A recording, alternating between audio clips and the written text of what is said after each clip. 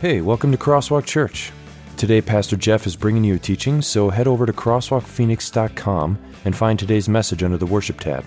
There you can download the Crosswalk notes to follow along. And now, here's Pastor Jeff.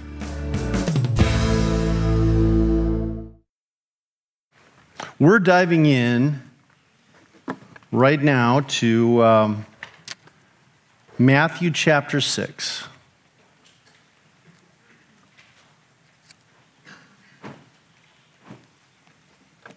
And we're going to be working our way through, in the next 6 weeks, the Lord's Prayer. And let me just read just the little snippet that I'll be talking about today. And I want to read the introduction to this.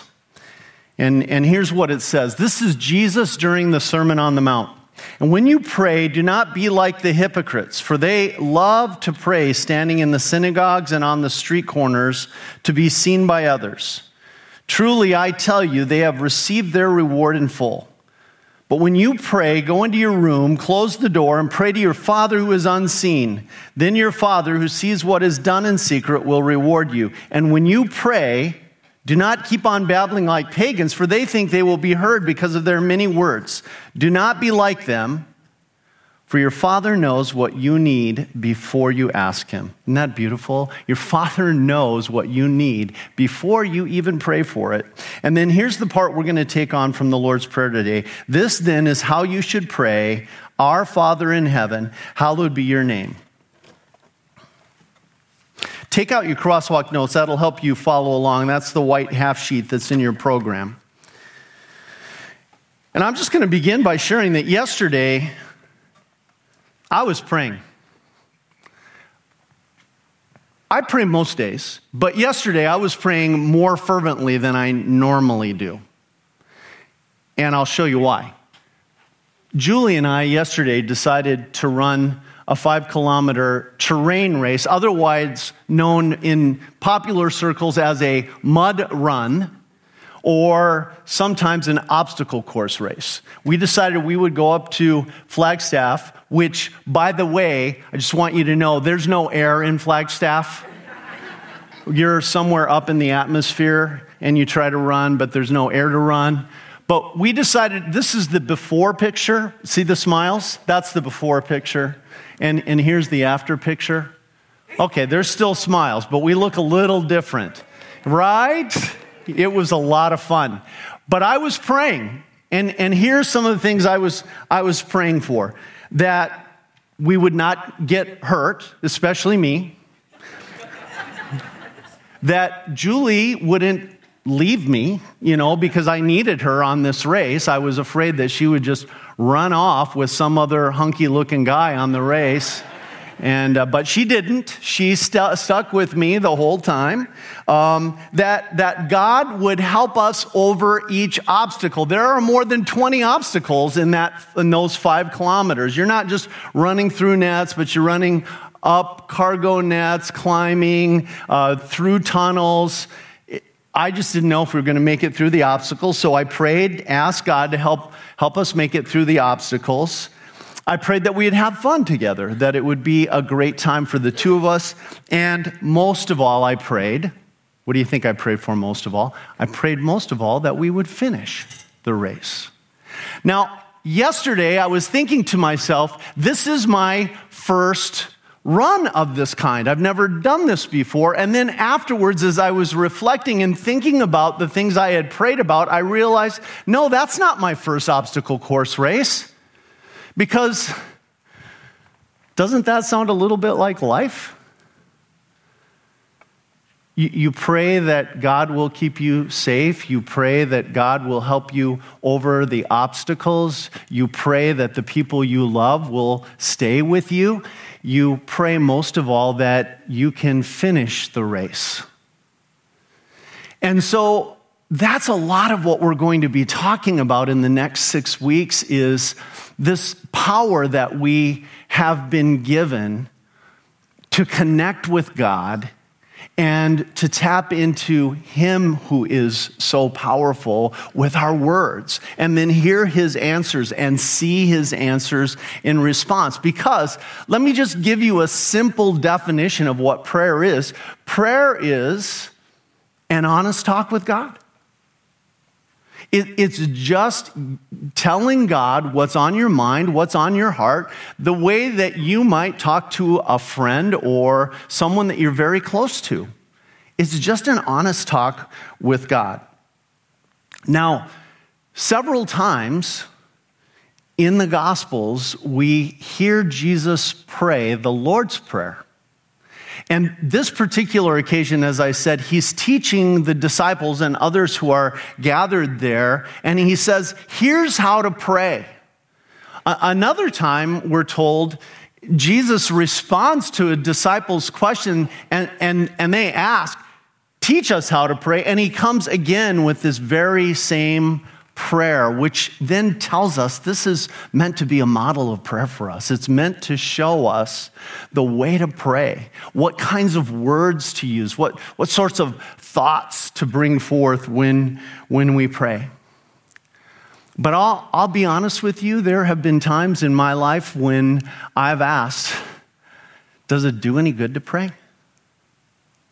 Is anyone really listening up there? One of the difficulties of prayer, if you don't understand how prayer works, is you don't typically get a verbal answer from God. Never once in my life have I gotten a verbal answer from God. Sometimes God has given me answers to my prayers in the events of my life, but most commonly, even throughout the Bible. And there's a verse in Hebrews that actually says this. God's going to give us his answers through this book right here, the Bible. Here's how God answers. And so prayer is kind of interesting because it's the way I think of it is like one of those old school phones. You remember back in the early 1900s where they had that one tall part that you held in one hand and then the little earpiece that you held in the other hand. And so there's two separate pieces to talking to someone. That's how it is with prayer. We talk to God with our mouth, but when we want to hear God answer, we have to pick up the earpiece. And the Bible is the earpiece. It gives us the answers that we're seeking from God. And I'll talk about why he does it this way during the message a little bit later on. Let's dive into the Lord's Prayer. This then is how you should pray, our Father in heaven, hallowed be your name. I don't know if you realize this, but even Jesus, the Son of God, prayed. And I want you to think about this for a moment as what Jesus was going through. I shared with you about my grandkids and my daughter and son-in-law moving to Wisconsin, moving to unfamiliar territory. Think about Jesus, the Son of God, coming from heaven and making the move, the mission-oriented move to save all mankind, to come and get into our world, and how strange it must have been. In heaven, where he has all authority and all power, and the angels listen to him all the time, he came down to earth where few people listen to him. In heaven, where everything that he would say would be understandable, it looks many times when he's even talking to his disciples who are following him like he's speaking in some sort of foreign language that they can't get.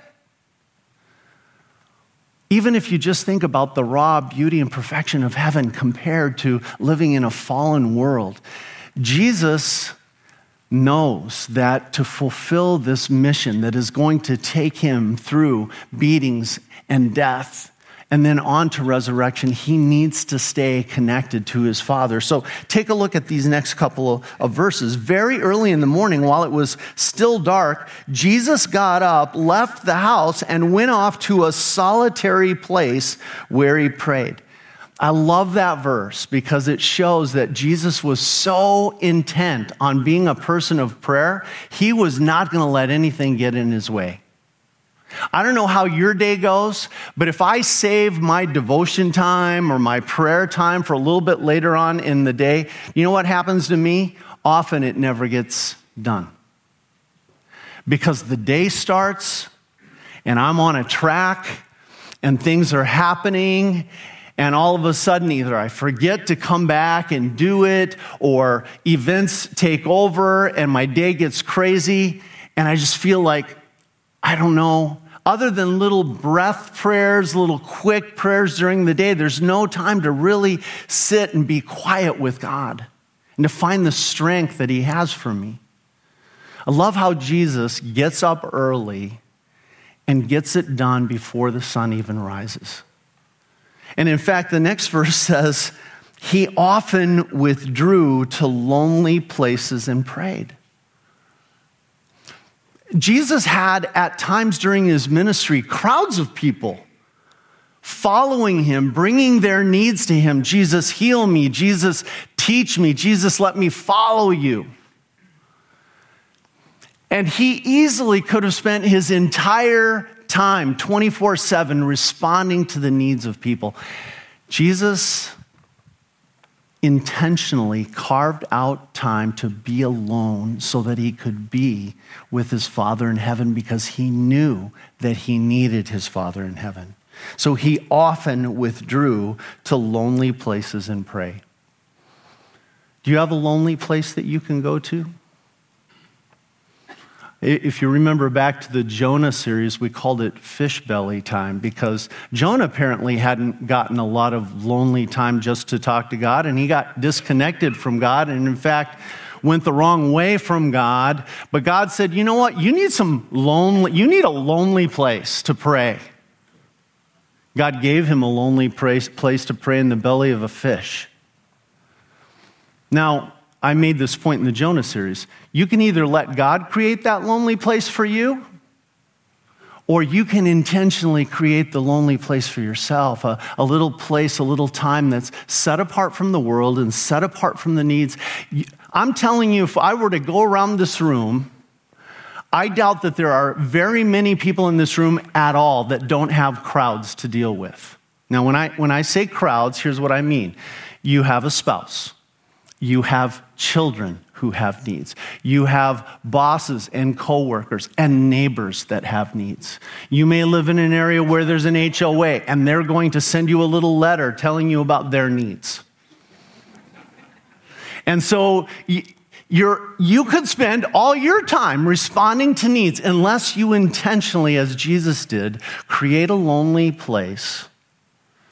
And maybe for you too, it's going to have to be while it is still dark, very early in the morning.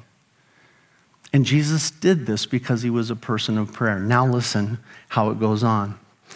Jesus is talking in the Garden of Gethsemane to Peter, James, and John, who He's invited to come along with Him. And you know the situation is dire. Jesus is praying. But He says this to Peter, James, and John. Now you watch and pray, so that you will not fall into temptation. The spirit is willing, but the flesh is weak. Jesus is saying we all need to pray. And why do we all need to pray?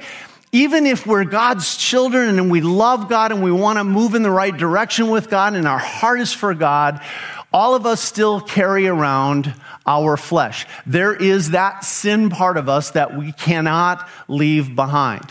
In that second picture that you saw of me yesterday, that was after the race. And honestly, when I sent that to my daughter, Abby, she said, you guys actually look pretty clean for just having been in a mud race. And I said, the camera lies. So through the lens of the camera, we looked pretty clean. But later we pulled off our socks, and Julie washed our clothes twice in the sink, then 3 times rinsed them in the washing machine, and then washed them. That's how much mud had collected on us.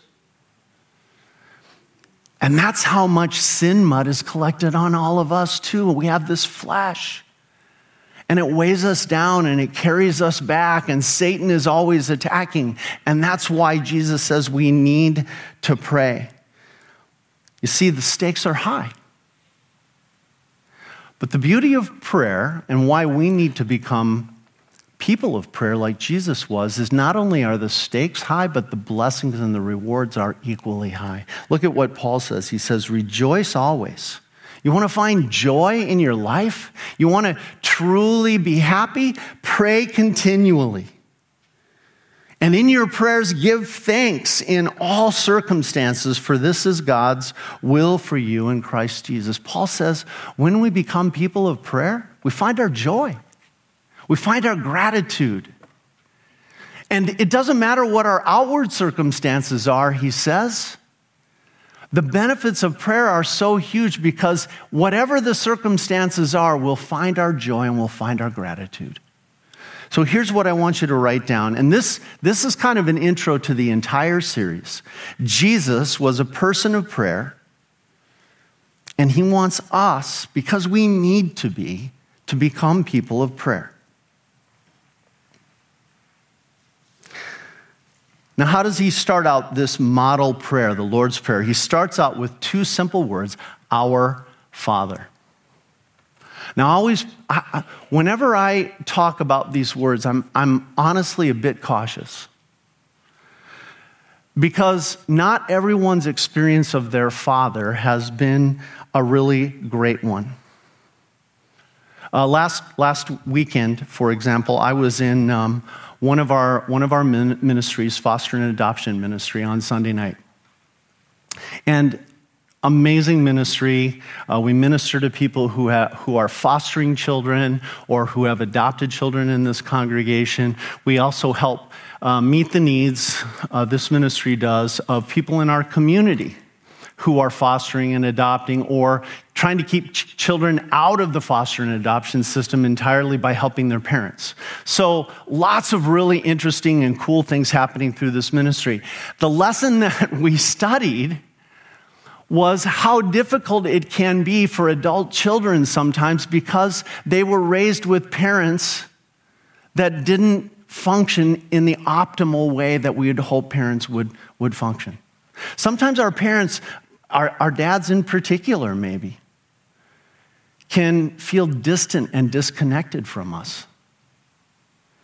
Sometimes our dads, maybe you grew up with a dad who was overly permissive and really distracted by his own life. He didn't want to be bothered with anything like teaching you the right way or the wrong way or disciplining you because he had his own thing going on. Maybe even you grew up with a dad who was constantly angry and who pushed you away because of his anger, who didn't know how to handle having children. Maybe he was so angry all the time he became verbally or even physically abusive at times. This last week, I heard a woman named Julie talk about a dad who had sexually abused her. Now, when she thinks of praying, Our Father, she's going to struggle. Because that relationship was not a good relationship. But if that's your situation, I want to ask you to do your best with God's help to set all that baggage aside that's connected with that word Father and substitute it for what fathers are truly meant to be. For what God truly calls fathers to be. Because this is what Jesus is meaning when he says, pray to God as your Father. You are connected to him as someone who loves you, who would sacrifice himself for you, who is there for you, who is present and connected, who will not leave you or forsake you. This is the kind of father that you have, a father who listens when you talk to him, a father who answers and responds when you bring him your needs, a father who, not a father who abuses you, but a father who protects you. Recently, I read a story, although it was from several years ago, of a man. Ironically, his name is Dwayne Johnson. This is not Dwayne "The Rock" Johnson, though. It's truly a dad from Colorado named Dwayne Johnson. And he was taking his kids on an adventure. And I saw this a lot yesterday. I'll come to that in a moment. But they were hiking up in the Rockies, and all of a sudden, a 100-meter swath, 100-yard swath of the mountain began to come down over the top of him. He was with his kids, his wife, and several cousins.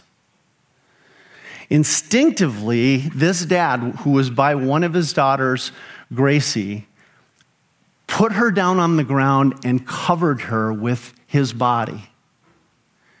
And 100-ton rocks came cascading down off this mountain and killed this man's family, all except for Gracie. Do you know what one of Dwayne Johnson's best friends said?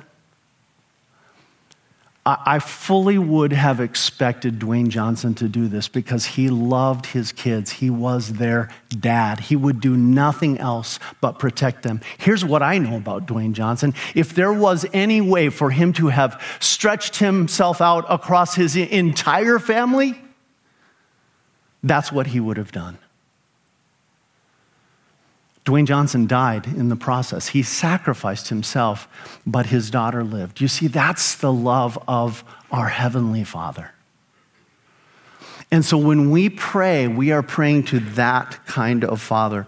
Look at what Romans says. Therefore, brothers and sisters, we have an obligation, but it is not to the flesh. Remember, we said a few moments ago, we have this flesh, this sin clinging to us, this muck and mud of sin, and it never goes away. But we don't want to live according to that. We want to change. We want to move on from our sins. For if you live according to the flesh, you will die. Here's why we want to wash that mud off thoroughly, why we want to move on. If we stay here, we'll die eternally. But if by the Spirit you put to death the misdeeds of the body, you will live. That's what we are to do. Now, Paul says, here's why you are to do this, to move on. He goes on and he says, for those who are led by the Spirit of God are the children of God. He's talking about you now. The Holy Spirit, through the power of the Word, has come into your heart and your mind and drawn you to trust in Jesus as your Lord and Savior. That makes you the children of God by the power of the Holy Spirit. The Spirit you received does not make you slaves so that you live in fear again. Rather, the Spirit you received brought about your adoption to sonship. And by Him we cry, Abba, Father. The Spirit Himself testifies with our spirit that we are God's children.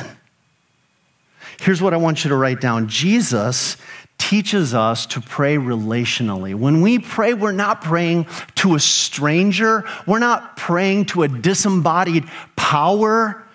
We are praying to someone who wants us to call Him Father. He cares about you. You matter to Him. And He has sent His own Son to lay down His life in perfect sacrifice so that your sins could be erased, so the muck of sin could be washed off of you. You know, I love this thought about Father. Let me show you one other picture from yesterday. Now, I don't know how clearly you can see this, but during this race, we were running right behind a bunch of families. In fact, there was one family, large family, looked like two dads, two moms, might have been, cousins, bunch of kids. And we got to hear them because we were behind them talking to one another. And it was so interesting to listen to the kids talk to their dad. Let me share a few quotes. Dad, can we slow down? You're going too fast. And then a few minutes later, Dad, speed up. You're going too slow. Dad, wait for me. Dad, hurry up and get past this obstacle. We got to move on. Are you noticing a little bit of a theme here?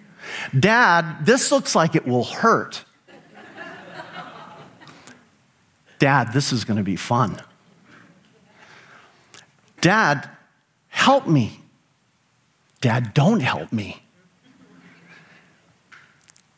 Dad, can I do that again? Dad, I never want to do that again. Do you ever pray like that? Like 1 minute you're like, Father, I want this. And then a few seconds later, no, Father, I don't want that. The beauty of this is it's your Father. So because it's those kids were not worried about giving their father contradicting prayers or requests. They were just pouring whatever was on their mind in the moment. They knew their dad loved them, and they were just going to share what was on their heart, contradictory or not. Brothers and sisters, because God is your Father, you can do that with Him too. Turn the page, because I think it's so important to understand that He is your Father. Now, the next phrase is, in heaven. Now, I want you to understand, this is not meant to say, hey, God, this is not about location, although it sounds like it. Our Father in heaven is far more about what He can do, what His authority is, and what His power is. Because He's in heaven, He's seated on the throne. He's the King. He's the Creator. He's the one who sees it all, and He's the one who can do something about it at all. And how do I know that that's really the definition? Take a look at these next verses. Then Abraham spoke up again. Now that I have been so bold as to speak to the Lord, though I am nothing but dust and ashes. Abraham's like, I'm nothing. You're everything, God.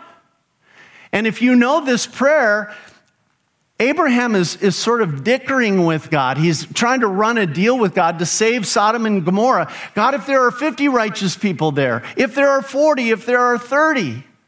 And every time Abraham very humbly, but yet boldly says, what if, God?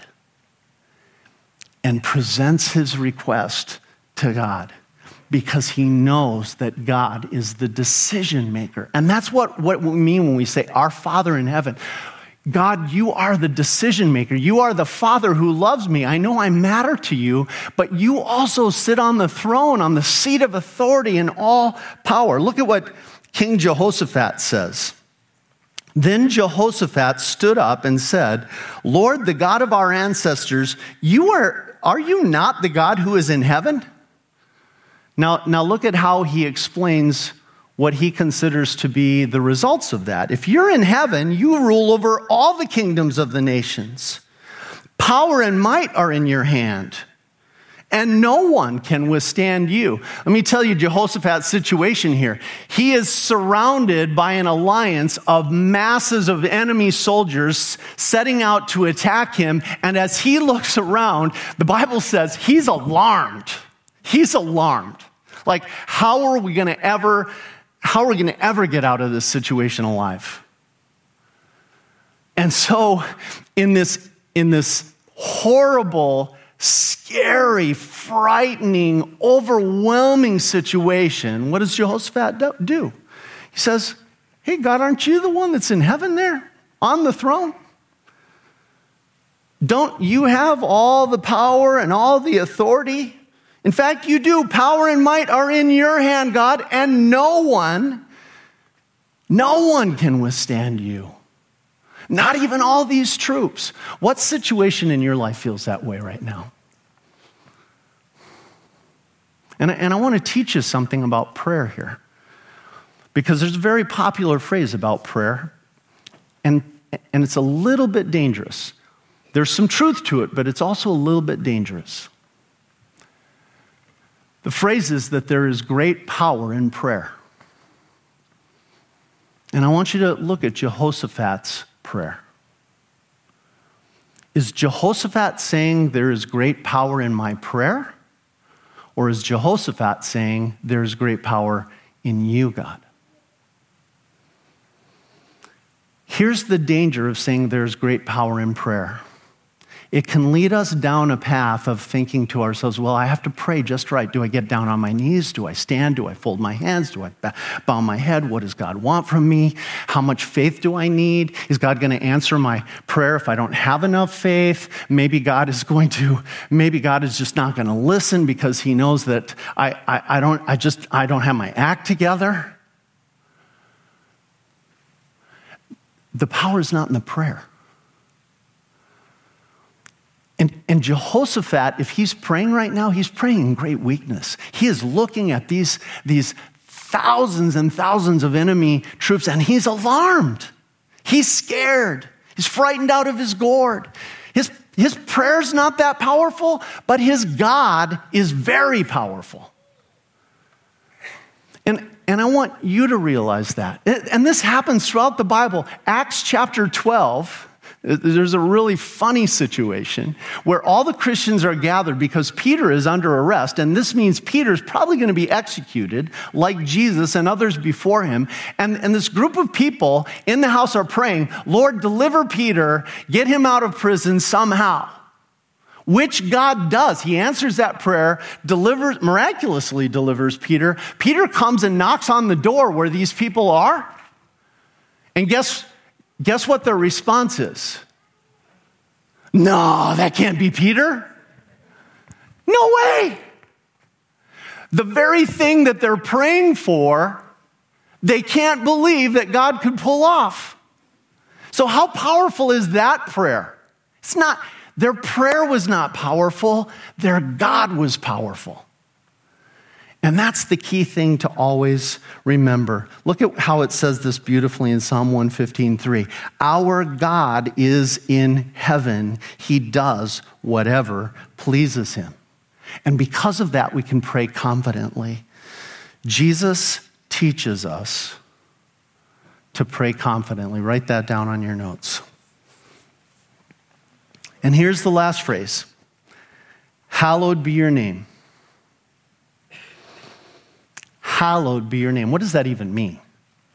Hallowed, is that like Halloweened be your name? Hallow is a word that means to be made holy. This is a prayer that says, God, may your name be considered holy. Now, let's talk about the word name, now that we've got the word hallowed. Name is actually more than just God or Yahweh or Jesus or Savior. Name is everything that we know about God. It's all that's revealed about God. God's name, actually, we could equate to this, the Bible, because everything we know that's been revealed about God, his entire reputation is found right here. So when we pray, hallowed be your name, we're saying, Lord, may you truly, in your holiness, in your righteousness, first of all, keep all the promises of your reputation in the Bible. Do all that you have painted yourself to be. Make it all happen. But we're also praying somewhat ambitiously for ourselves. You know why?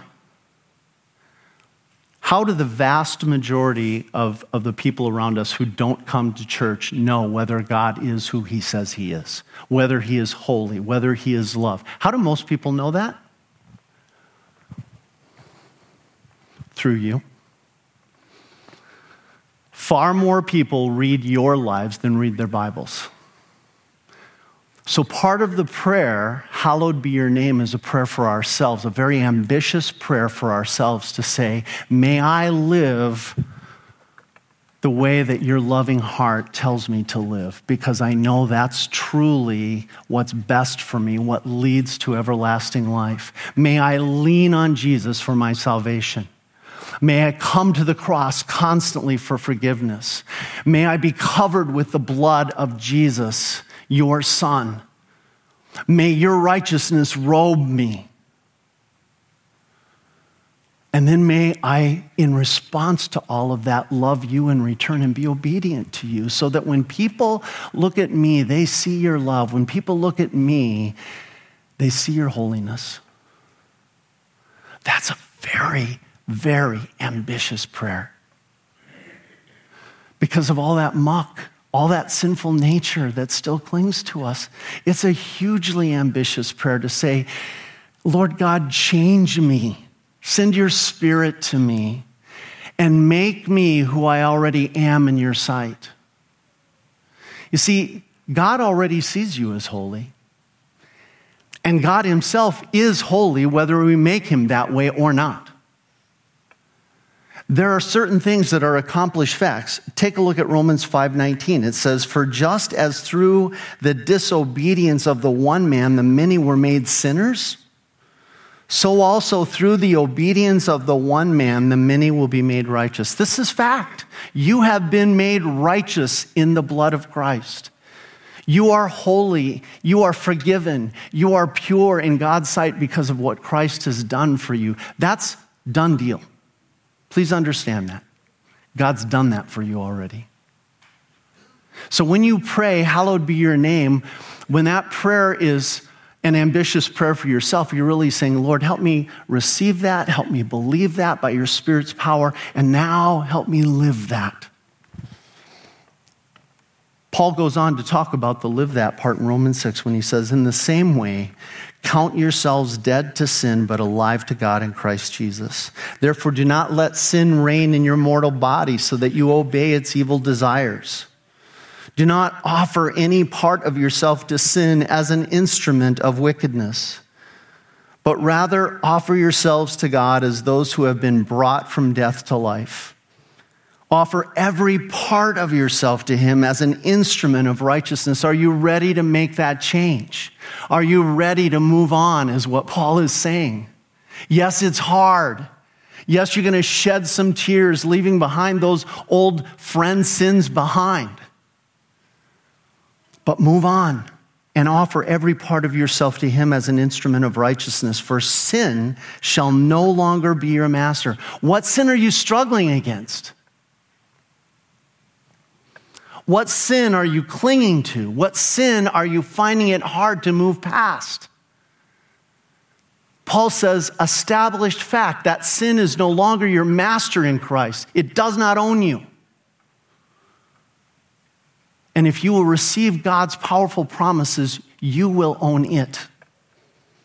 For sin shall no longer be your master. And here's why, because you are not under the law, but under grace. Write this down. Jesus teaches us to pray ambitiously. And here are three things to pray for: personal, relational, and missional reformation. If we are going to make God's name holy in our lives, it means we have to be reformed. We have to be renewed. We have to be made alive again in the Spirit. That means personally. That means taking an honest look at our own sins and saying, I'm packing those away, I'm repenting of those, I'm done with them, and I am moving forward. It means reformation relationally, which means whoever you're holding a grudge against right now, whoever you're angry and frustrated with and can't move away from that anger and frustration, whoever you're struggling to forgive, whatever habits, annoying, relationship-breaking habits that you have that need to be given up for the sake of the important relationships in your life, you're praying to God, send me your Holy Spirit so that my relationships can be whole again. And finally, you're asking, and I'm asking you to ask for missional reformation. We are together as family because we are on a mission together. This church is on a mission. And can I tell you that we have not always prayed boldly enough in this church? We have not. When we started Crosswalk, we asked God for $25,000, and we said, God, if you'll give us $25,000, we can get this church started. And God said, you people have no faith. And he gave us $50,000. I actually felt a little like repentant that I had not thought big enough of God. I was certainly not Jehoshaphat in that situation. think big. Pray for this church. We're in the midst of buying land right now, and I cannot tell you how complicated this land purchase has been. It is beyond belief in many ways. Pray so that this ministry can move forward and we can carry out the mission in this community to help others know Jesus as their Savior, because that is the mission that all of us are on together. Let's bow our heads and pray. Lord, you are our Father. And because of that, we know that you love us and you will respond to us. God, you are in heaven, and because of that, we know that you have the authority and the power and the might to do what you want to do. You can help us.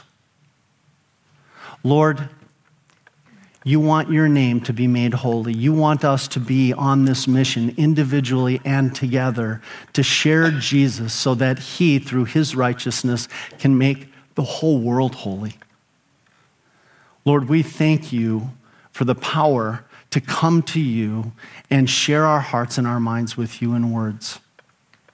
And now, Lord, I pray that everyone in this room would take the first steps this week to becoming people of prayer and connect with you, to find their quiet, private place, to find their time in the day when they can bring their requests, their thanksgiving, their confessions to you, and know that because you are our Father in heaven, and because your name is holy, you are listening and you will answer. Lord, we lift up this prayer to you in the name of our perfect and wonderful Savior, Jesus Christ. In his name, amen.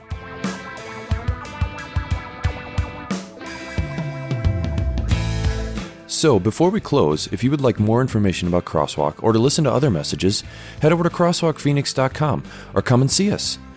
Services are held at Cesar Chavez High School at 41st Avenue and Baseline on Sunday at 9 and 11 a.m. Visit our website for directions. And now, some closing thoughts from Pastor Jeff.